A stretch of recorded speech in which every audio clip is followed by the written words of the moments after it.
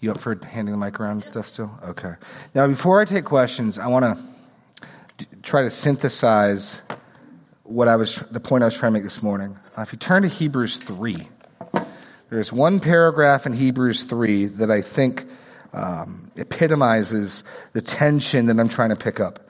There is a tension between the assurance of salvation issue and perseverance. And Rome resolves the tension one way.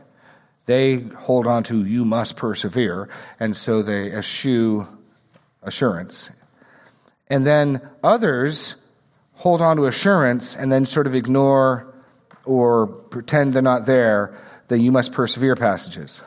And there's one paragraph in Hebrews 3 that I think I would challenge to say we need to be able to say both the beginning and end of this paragraph. We need to be able to speak both ways. If you're tempted to think it's either or, either we have assurance or we must persevere to the end, then I show you this paragraph. Hebrews 3:1. On the side of assurance, notice the confidence with which the author speaks. Therefore, holy brothers, you who share in a heavenly calling, consider Jesus. Any lack of assurance there? He is confident in how he addresses them. Holy brothers who share in a heavenly calling. Consider Jesus, the apostle and high priest of our confession, who is faithful to him who appointed him, just as Moses also is faithful in all of God's house. For Jesus has been counted worthy of more glory than Moses, as much more glory as the builder of the house, has more honor than the house itself. For every house is built by someone, but the builder of all things is God. Now Moses was faithful in all God's house as a servant to testify to the things that were to be spoken later. Now note the end of this paragraph. But Christ is faithful over God's house as a son, and we are his house if, indeed, we hold fast our confidence and our boasting in our hope. Now I think it's remarkable here. The Spirit-inspired author of Scripture includes himself in the conditional sentence in verse 6. We, including the author of Hebrews. And so we ought to be able to talk both ways. We ought to be able to deal with both realities. Holy brethren, partakers in a heavenly calling. And we really are Christians if we make it to the end. And in one paragraph, there are both realities laid out. And the temptation will be to hold on to one and ignore the other. And I tried to show this morning how Rome does one and many evangelicals do the other, and that the needle we got to thread is, I think, perfectly demonstrated in this paragraph. I just want to be clear. I recognize there is a tension. I recognize it would be a whole lot easier if we just had to hold on to one of the poles. I think biblically we have to hold on to both. And I think the way we do that is by confidence in the sovereignty of God. It's not for nothing. I mentioned this in the message. It's not for nothing that the doctrines of the sovereignty of God over salvation and election, even here, holy calling, heavenly calling, came out of the Reformation, because they understood if perseverance depended on man and man's willpower, there could be no assurance. If it's true, and it is, that we must persevere to the end, and if that perseverance ultimately depends on my willpower, my choice, then there absolutely can be no assurance. If, however, God gifts faith and God perseveres faith, then you can have both ends of this statement. You can have assurance and we must make it to the end. That's, in short, the synthesis I'm trying to put out. Now, questions on... Yes, sir. The mic's coming. The three people who listen to the podcast want to hear the question. It was helpful in your introduction that you mentioned that he studied Romans 3 extensively, and the theses and his work came out of that, having been spending time in Romans lately, just to see that it's just so clear that, salvation is by faith alone. And then in my own life, with my initial salvation, was encouraged to have a verse and have a date. Today's synthesis of having that all together, and it's important what I am believing now and seeing that I have seen growth in my life, and knowing that I have a time I can look back. The date is not so important as to see very clearly there was a time when God regenerated me into a child of God, and I've seen the growth. And so by that, I can see that I have assurance. Amen. Amen. Yeah, frequently when I ask people about loved ones or family members, I don't ask are they Christians. I'll ask, are they evidencing the new birth? Are they evidencing the marks of the Spirit of God in them? Which would be a list of things like they're listening to God's word, they're confessing sin, they're gathering with believers, they're loving the brethren, they're trying to please God. Like those are the marks of a Christian, right?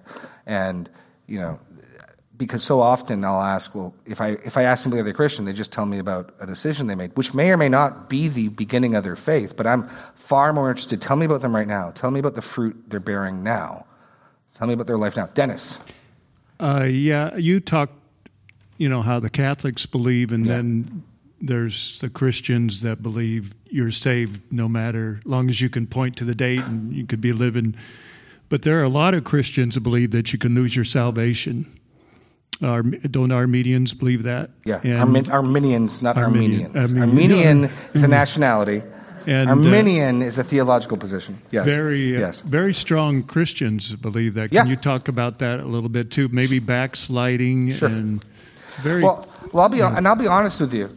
In one sense, I have more commonality with the aspect of believer. If I had to pick the two errors, and I think they're errors, one would be that you can lose your salvation. I think that's erroneous. I don't think that's biblical. The other, the sort of once saved, always saved, doesn't matter what's going on in my life. I have more commonality with the people who believe you can lose your salvation because both of us will take stubborn, unrepentant sin in a person's life seriously. So my sister's uncle is part of an Assembly of God church, and one of the Assemblies of God, the Pentecostals, their official statement. This is, again, you can go verify. They believe you can lose the Holy Spirit, you can lose your salvation. We're still brothers. We have a legitimate disagreement on this point. So consequently, when somebody falls, and the issue here is not do believers sin? Of course they sin, but when a believer falls into sin and others try to restore them, and they get away from me and they're holding on to their sin, then they're beginning to, you're acting like you worship and serve somebody else, right? You're not listening to God's words, you're not listening to the brethren. They're going to treat that as absolutely an emergency, as if heaven and hell are at stake, to which I would agree.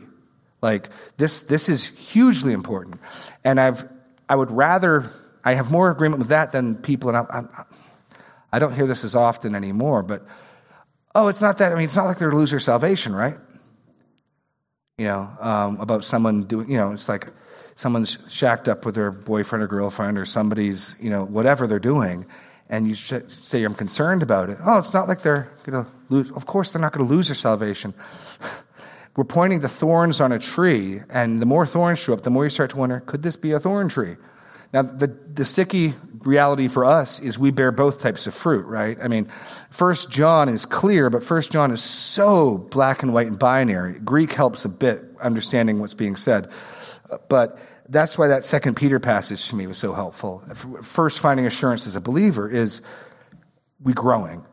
What am I becoming more like? Am I growing more and more into a follower of Christ who struggles with sin? Or am I more and more becoming a worshiper of sin who pretends to follow Christ? Which one is defining me more and more? Which one's bearing more fruit? And that's what we're looking to. Not because people wrestle with, how much obedience? You're growing, right? How much air do I have to breathe to be alive? If you're alive, you're going to keep breathing. It's the hallmark of being alive. So 1 John 2, if you look at the notes, the reference I give in 1 John 2, where's my notes? Oh dear. Thank you, Matthew. I should probably have all my documents out in front of me. There it is. Okay. So Dennis, if you have the bulletin under 2B1. 2B2. Doobie-doobie-doo, right? Those who fall away are never saved. 1 John 2:19 gives us one category. So 1 John 2:19 says, they departed from us to show they were not of us. For if they'd been of us, they would have not departed. But as it is, they departed to show they were not of us. Now, I would qualify and say the other possibility is this is a genuine child of God who's walking in darkness, and the Lord will leave the 99 and go get them. And so even when we do church discipline, and what we're doing in church discipline is in effect saying we no longer find your profession of faith credible due to your unrepentant sin. You may say you love Jesus, but it's clear you love something else, right? And so what we're saying in that moment is we don't believe, based on the evidence we're seeing. I was talking actually to your wife outside about this earlier in the in-between time. What we're saying is, I will never tell someone you're not a Christian. I suppose if you could work a miracle and blaspheme Christ, I could tell you're not a Christian.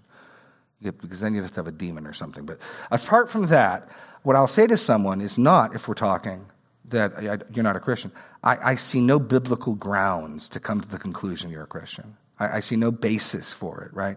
And my vantage point, it's not something I would say all the time, but the strongest thing I'll say to someone is, look, based on what's going on in your life, based on what you're telling me, I don't see any basis biblically to come to the conclusion I'm a child of God.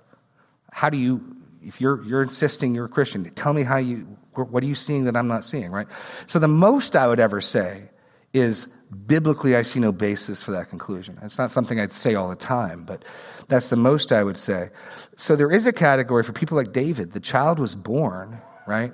So at least 9 months have taken place since David stole a man's wife, had him murdered, covered the whole thing up with a conspiracy.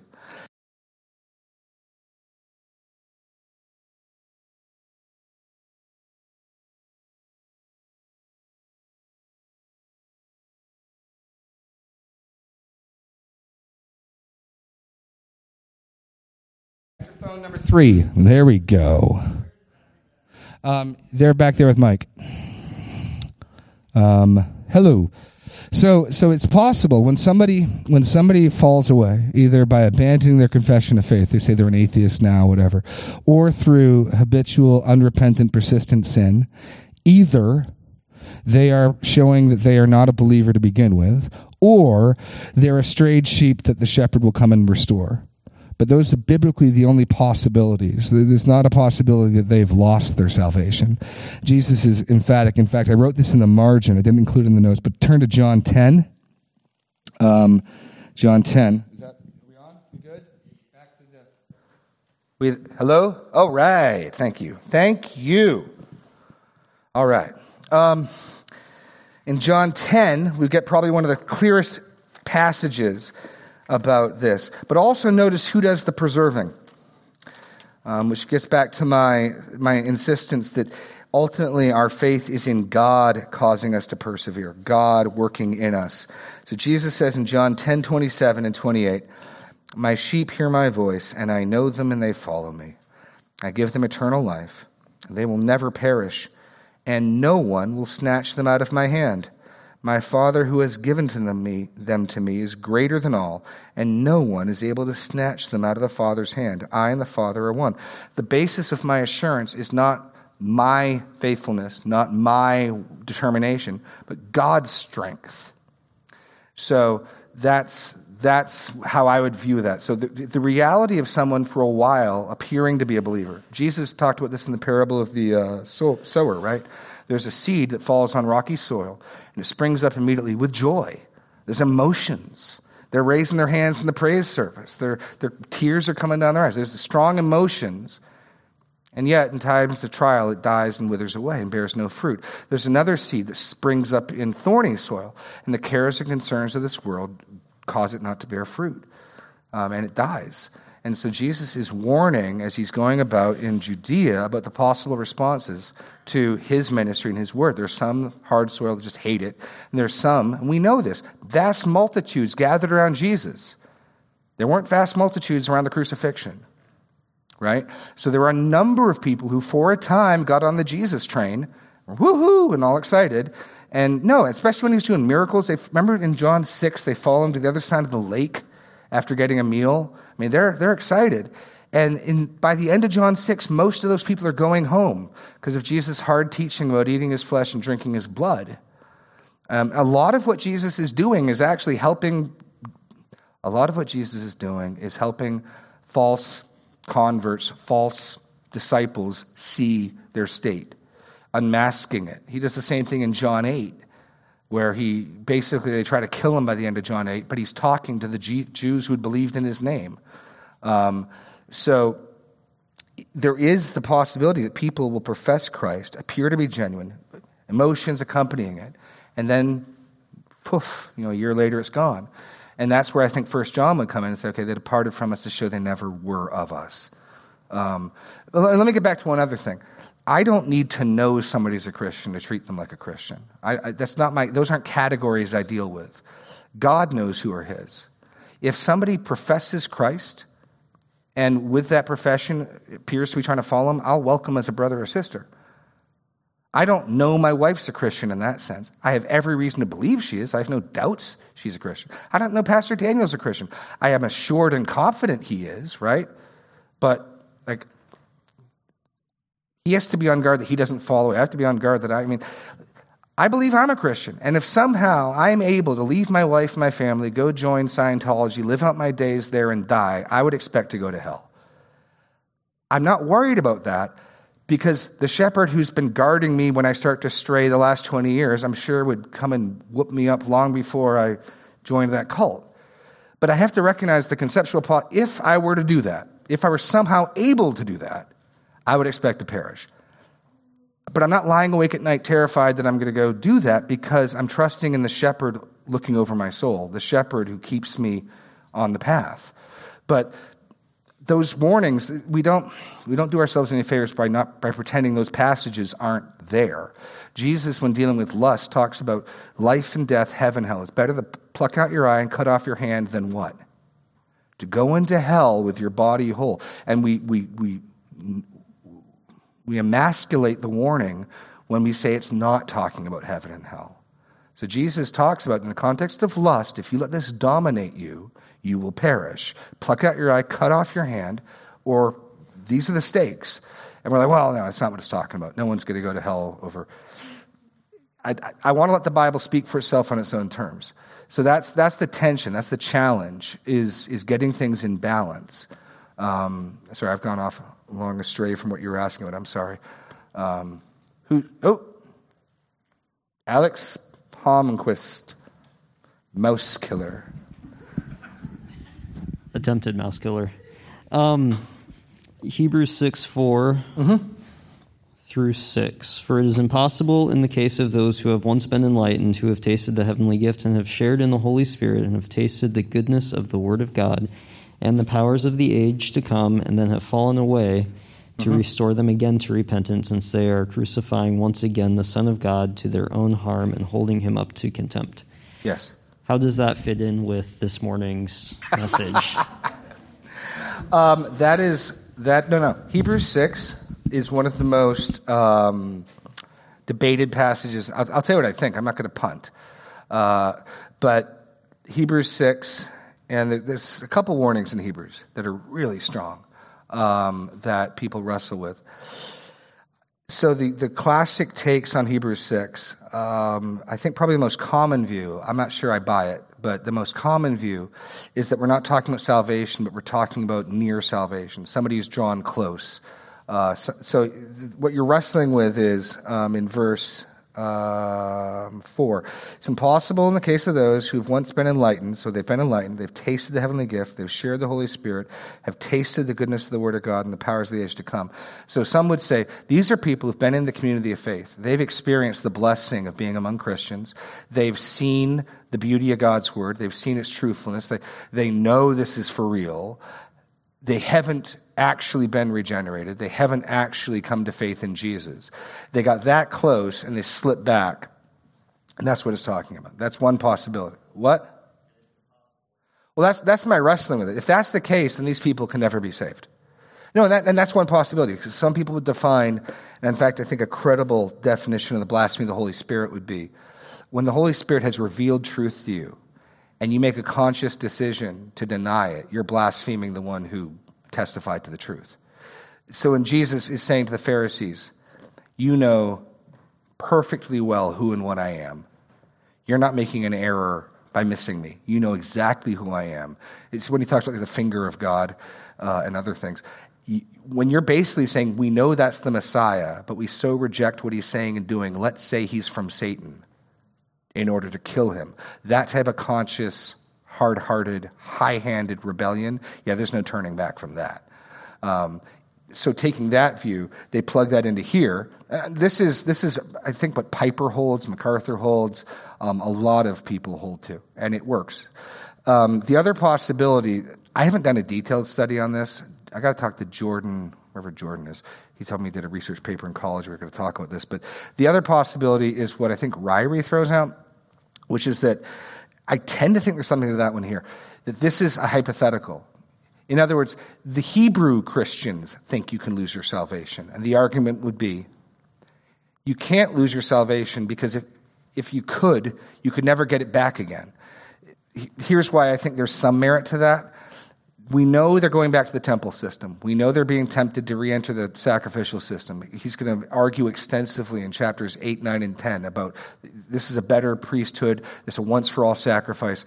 So look at the key would be the phrase here in verse 1. Therefore, let us leave the elementary doctrines of Christ and go on to maturity, not laying again a foundation. So the other possible reading is perhaps these people are not pressing on to further teaching because they keep getting resaved every week. Because under the sacrificial system, you kept needing more sacrifices, more sacrifices, more sacrifices, more sacrifices. So the other possibility would be you're dealing with a context where his readers have not pressed on to maturity because every week they keep getting saved. And so look at this. Not going to maturity, not laying again a foundation of, and what is the foundation? Repentance from dead works, faith towards God, instruction about washings. They're getting saved and baptized every week. And laying on of hands, the resurrection of the dead and eternal judgment. And these things we'll do if God permits. Why should we go on? Why should we press on past these things? Because it's impossible in the case of those who, and see in this reading, I'm not saying I buy this reading. I got to study this more. But those are the two possible readings. One is it's people who almost were Christians. The other is dealing with he's assuming their logic. Stop getting saved every week. If you were able to lose your salvation, you'd never be able to get it back. If Jesus wasn't good enough the first time, if his sacrifice wasn't sufficient the first time, it won't be the second time. So let's move on to maturity and stop doing this. That's the other possibility of Hebrews 6. There may be other takes, but I think those are the two main readings on it. I haven't studied it just enough to be dogmatic. I know it's shocking, me not being dogmatic, but that's more. I used to think 6. I know Daniel goes the other way with it, and so I want to talk to him some more. Okay, we got, yes. Jeremy,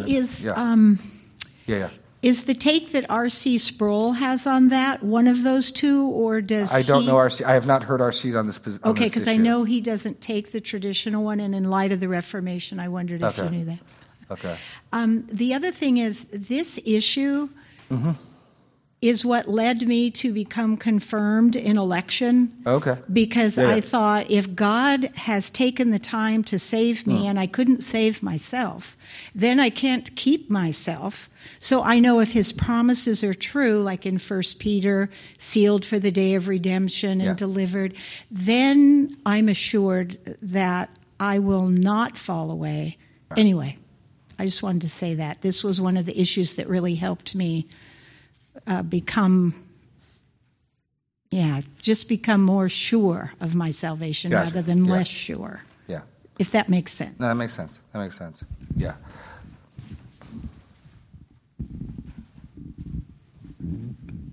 Yours, sir.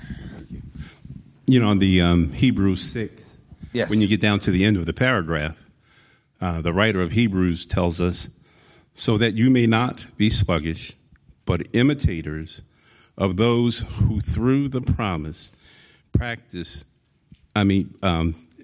through faith and practice inherit the promise.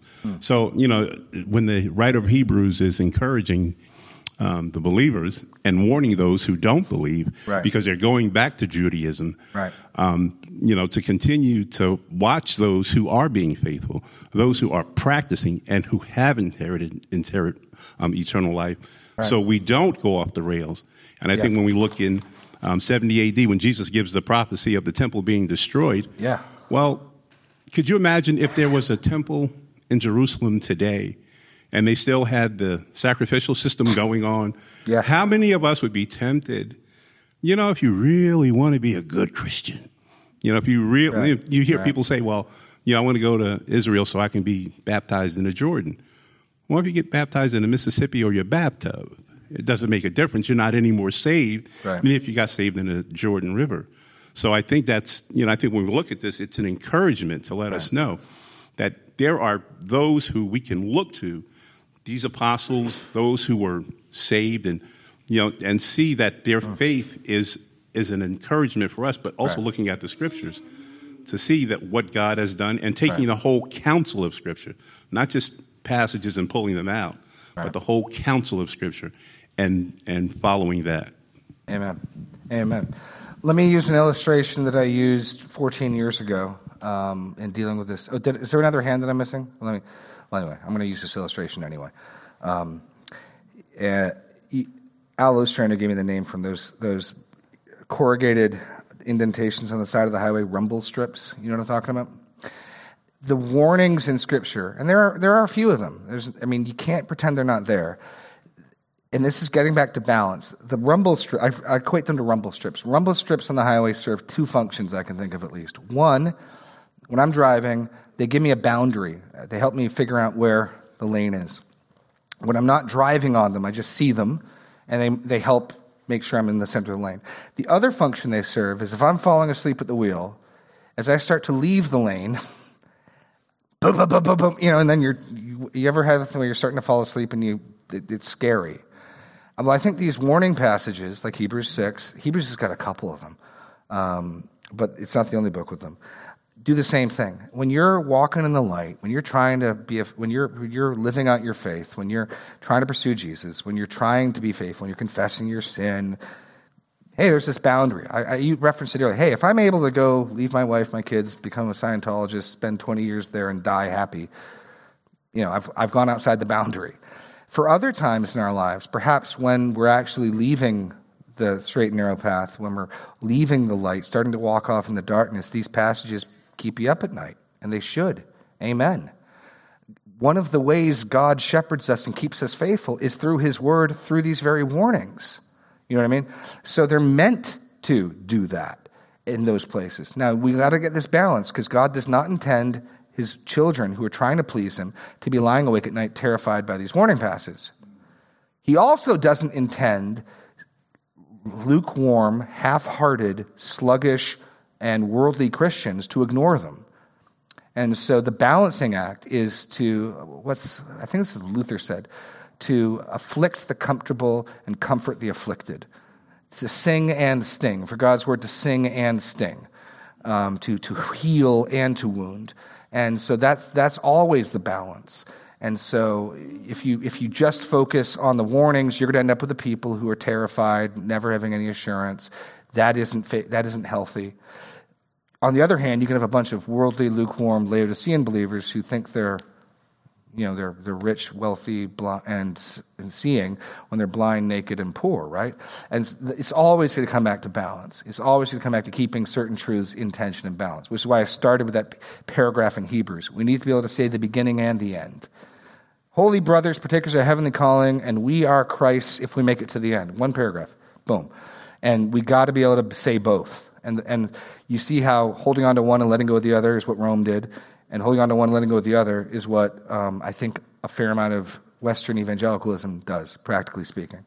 And so trying to get the center of the road there. Other questions? I've got about 10 minutes. 10 minutes on this. I have a couple. Oh.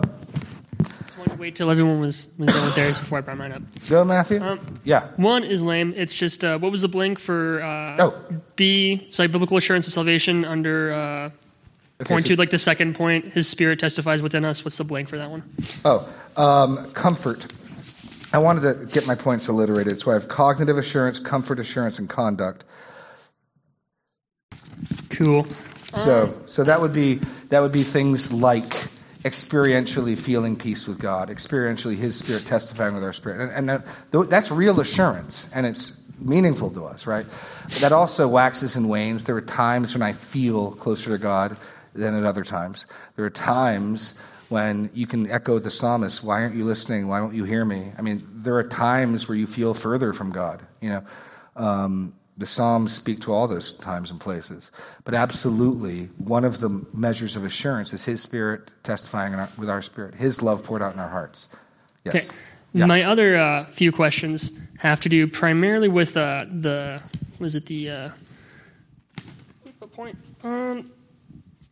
The third point, our conduct, which is, you said, is one of the major points. Yeah. And one of the big points you mentioned was, the fruits in our lives. And so not trying to come at this from like the other side where it's, we're justified by works and our faith, but what does justified works, I guess, look like? What does it feel like? How can we know if internally, if this is something I'm just doing to meet this standard? If I'm not seeing a ton of works in my life, is it just because I don't have an opportunity for them, or should I be seeking them out? Is the desire to seek them out indicative of me being like, I'm not doing this, I need to do this so that I'm acting like a Christian? Or is it a genuine desire to do good? Or how can you differentiate between those? If that makes sense. I would, my kids ask me, they're getting to be the ages now where they're making professions of faith. And I've encouraged them, read 1 John and look at the different categories. There's other places in 1 John, but 1 John, as a shorter book, is probably the most comprehensive on this issue. And I'll just give a tour of some of them, right? So chapter 1 of 1 John, there's all these different points to be looking at. And branches where I'll be looking for some level of fruit. And maybe think of it that way. You're looking at different areas, different categories. And am I seeing growth? Am I seeing signs of life here? So in 1 John chapter 1, there's the issue of how do you admit your sin? Do you confess your sin? Or do you deny you have it? And so he says, this is the message we've heard from him, verse 5, and proclaim to you, God is light, and in him is no darkness at all. If we say we have fellowship with him while we walk in the darkness, we lie and do not practice the truth. So God's in the light. If you're not in the light, you're not having fellowship with God. Doesn't mean you're not a Christian. You're not having fellowship with him. So anyone who's walking in darkness and yet says they have a close relationship with God is lying. Right? So there's one test. But if we walk in the light as he is in the light, we have fellowship with one another, and the blood of Jesus, his son, cleanses us from all sins. If we say we have no sin, we deceive ourselves and the truth is in us. So if you won't admit your sin, you're deceiving yourself and the truth isn't in you. But, verse 9, if we confess our sins, he is faithful and just to forgive us our sins and cleanse us from all unrighteousness. So and frequently I'm doing counseling, meeting people, I'm looking along these lines. Tell me about how often, is it a pattern and practice of your life that when God shows you sin in your life, you name it and you confess it and you turn to him with it? Or do you refuse to do that? If I meet somebody who's refusing to call sin, who's justifying themselves, that's not good. So there's one axis. How do you deal with your sin? When you see it, do you call it what it is? Do you confess it? And are you turning back to God with it, right? So that'd be one place I'd be looking at. Then simply the good you know to do. We all have some idea of what God wants us to do. You may not have a perfect idea. You got to study Scripture more. But in 1 John 2, but there's a passage there in verse 3. By this we know that we have come to know him if we keep his commandments. Here's where Greek does help a little bit. I was wondering, what on earth does that mean? The verb tereo means to guard. It can be used as a military term. So keeping here is not like you ever break them. Rather, think of the analogy. I'll use a sports analogy. Oh, Greg would be proud of me. But Greg's over in Jake's class. So. No, but think of the football player with the ball in his arm running down the field. He may get knocked down. He is utilizing his energy to hold on to keep that ball. That's the idea. By this we know that we've come to know him, that we are guarding, that we are endeavoring to keep his commandments. So do I see in my own life a growing effort? I'm making more effort today than I was, say, 6 months ago to do the good I know to do, to obey God. Or am I making less effort? Have I just sort of given up? You know what? It's useless fighting that sin. I just surrender. Which one is that? So I'd be looking along those axes. Am I fighting sin more strongly? Am I Am I using more energy, more effort, or less? Is my war with the flesh stronger or weaker? Something like that. Then you get to verse 2:15, right? So here's another one. What's my relationship with the world? I didn't read this one this morning, but another black and white statement. Do not love the world or the things in the world. If anyone loves the world, the love of the Father is not in him. Am I more entranced with, more enthralled by, more intoxicated by this world and the things it offers, or less? Am I more controlled by eternal realities? You know, and so that's another metric that you can be looking at, and you just keep going through. Do I love the brethren in chapter 3? Am I growing in my love for other believers, or do I find more and more my closest friends and my deepest fellowship comes from people who hate my God? Like those would be other questions that I'd be asking. So there's about just in 1 John alone, and then there's confessional, doctrinal tests. Whoever denies that the Son has come in the flesh is the Antichrist. So 1 John gives a number of, like if you think of a wheel with spokes, a number of spokes to check along. And so I'd just be doing an evaluation on each of those. Am I seeing signs of life and growth? It's not like a measuring stick of are you this far along or this far along. But does that help, or are you trying to ask something more clarified than that? Mine is just like, what is this in practice? And I guess it comes from a desire just to like want to see a line, even though I know the line doesn't a metric you should follow. But like, what do these things practically look like? Look, practically speaking, and I don't want to put your answer on tape for you, but practically speaking, if I was talking to you, I'd say, okay, tell me, if you asked me, if you were saying, hey, Jeremy, help me sort through this, I'd say, okay, Matthew, tell me about what your confession of sin looks like. How regular is it? How often? When's the last time you confessed sin? On what type of... Is this a part of your life? And if you said something like, I don't know when the last time I confessed sin in prayer to the Lord was. Last year? I'm like, well, that's not good. You know what I mean? Okay. Tell me about your fight, your struggle with sin. Are you fighting? Have you had victory? Have you had losses? How are you doing? And if you're talking about a vibrant struggle and battle, awesome. The issue isn't that you lost here or there. If you're like, actually, I can't remember the last time I resisted temptation. I just do whatever my desires tell me to do. That's not good. You know, and we sort of go through. And then, you know, we'd be looking for signs of life there, and then over time looking for growth in those signs of life. So it's not about how much, you know, were you victorious 5 times or 6?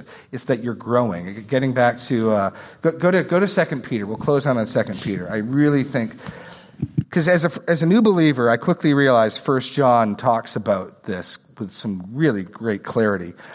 But because it's so black and white, I mean, you get to some of them. No one born of God continues to sin. Okay, how much sinning is continuing? Right? Am I going to claim I don't continue to sin? I don't know. That's kind of a bold claim. 2 Peter 1, I found incredibly helpful. So, picking up in verse 5, for this very reason, make every effort to supplement your faith with virtue, virtue with knowledge, knowledge with self-control, self-control with steadfastness, steadfastness with godliness, and godliness with brotherly affection, and brotherly affection with love. So here's another 7-fold metric to be evaluating. 7 fruit that he's listing, that you are to be diligent to add to your faith. So I love the fact that he's making clear, we're justified by faith alone. This isn't getting you saved, but after you come to faith, be diligent to be adding in these things. Why? For if these qualities are yours and are increasing, again, it's just the direction. It's not a bar that you meet. It's not a holiness level that gets you in. It's growth. And it may be tough to see, which way am I moving in, right? Okay. Well, maybe precisely what God wants you to do is get more of your attention and be more diligent to attend to these things. And he goes on to say in verse 10, therefore, brothers, be all the more diligent to confirm your calling and election. So confirming, this is why I said assurance is conditional. Here, it requires diligence. You want to confirm your calling and your election? You can. It'll take some diligence, right? And that's implied, the implicit logic of that verse. Be all the more diligent to confirm. And there are going to be some people who are saved who, due to a lack of diligence, are going to be left going, I don't know. That's, again, the implied logic of this passage. Be diligent to confirm your calling. You do that by being diligent to supplement your faith with these 7 virtues. And as you see growth, you confirm your calling and election. Now, that's not the only way you do it, but that's the primary, I think the main bread and butter, center of the road biblical response is the tree is known by its fruit. What type of fruit do you bring? Getting the relationship of fruit and root is critical. We're not justified by our good deeds. That's where Rome would say, no, those fruit are actually part and parcel with your justification. Because they would define justification as God actually making you in practice to be just. We would call that sanctification. We'd call that growth in Christ, right? And the reason it matters is my hope when I stand before God is not, look at my good life I lived. It's Jesus Christ. If someone would say, well, what makes you think were you joined with Jesus Christ by faith? I'd say, look at the work of God's grace in my life over this last 20 years. How else can you explain the change of desires, the change of habits, the change of the transformation of life? Clearly, God was at work, his hands. Not that I'm perfect, but this is John Owen, man. John Newton. I'm not who I should be. I'm even not who I could be. I'm certainly not who I will be, but praise God, I'm not who I was. And we see those marks, and we gain confidence. If you're looking pretty close to like you were 10 years ago, that should get your attention, and that's as it should be. And God will use those things to cause us to become diligent if we've been lax. We're at time. We can talk somewhere after this, Matthew. Godspeed. Tonight, annual meeting. Thank you.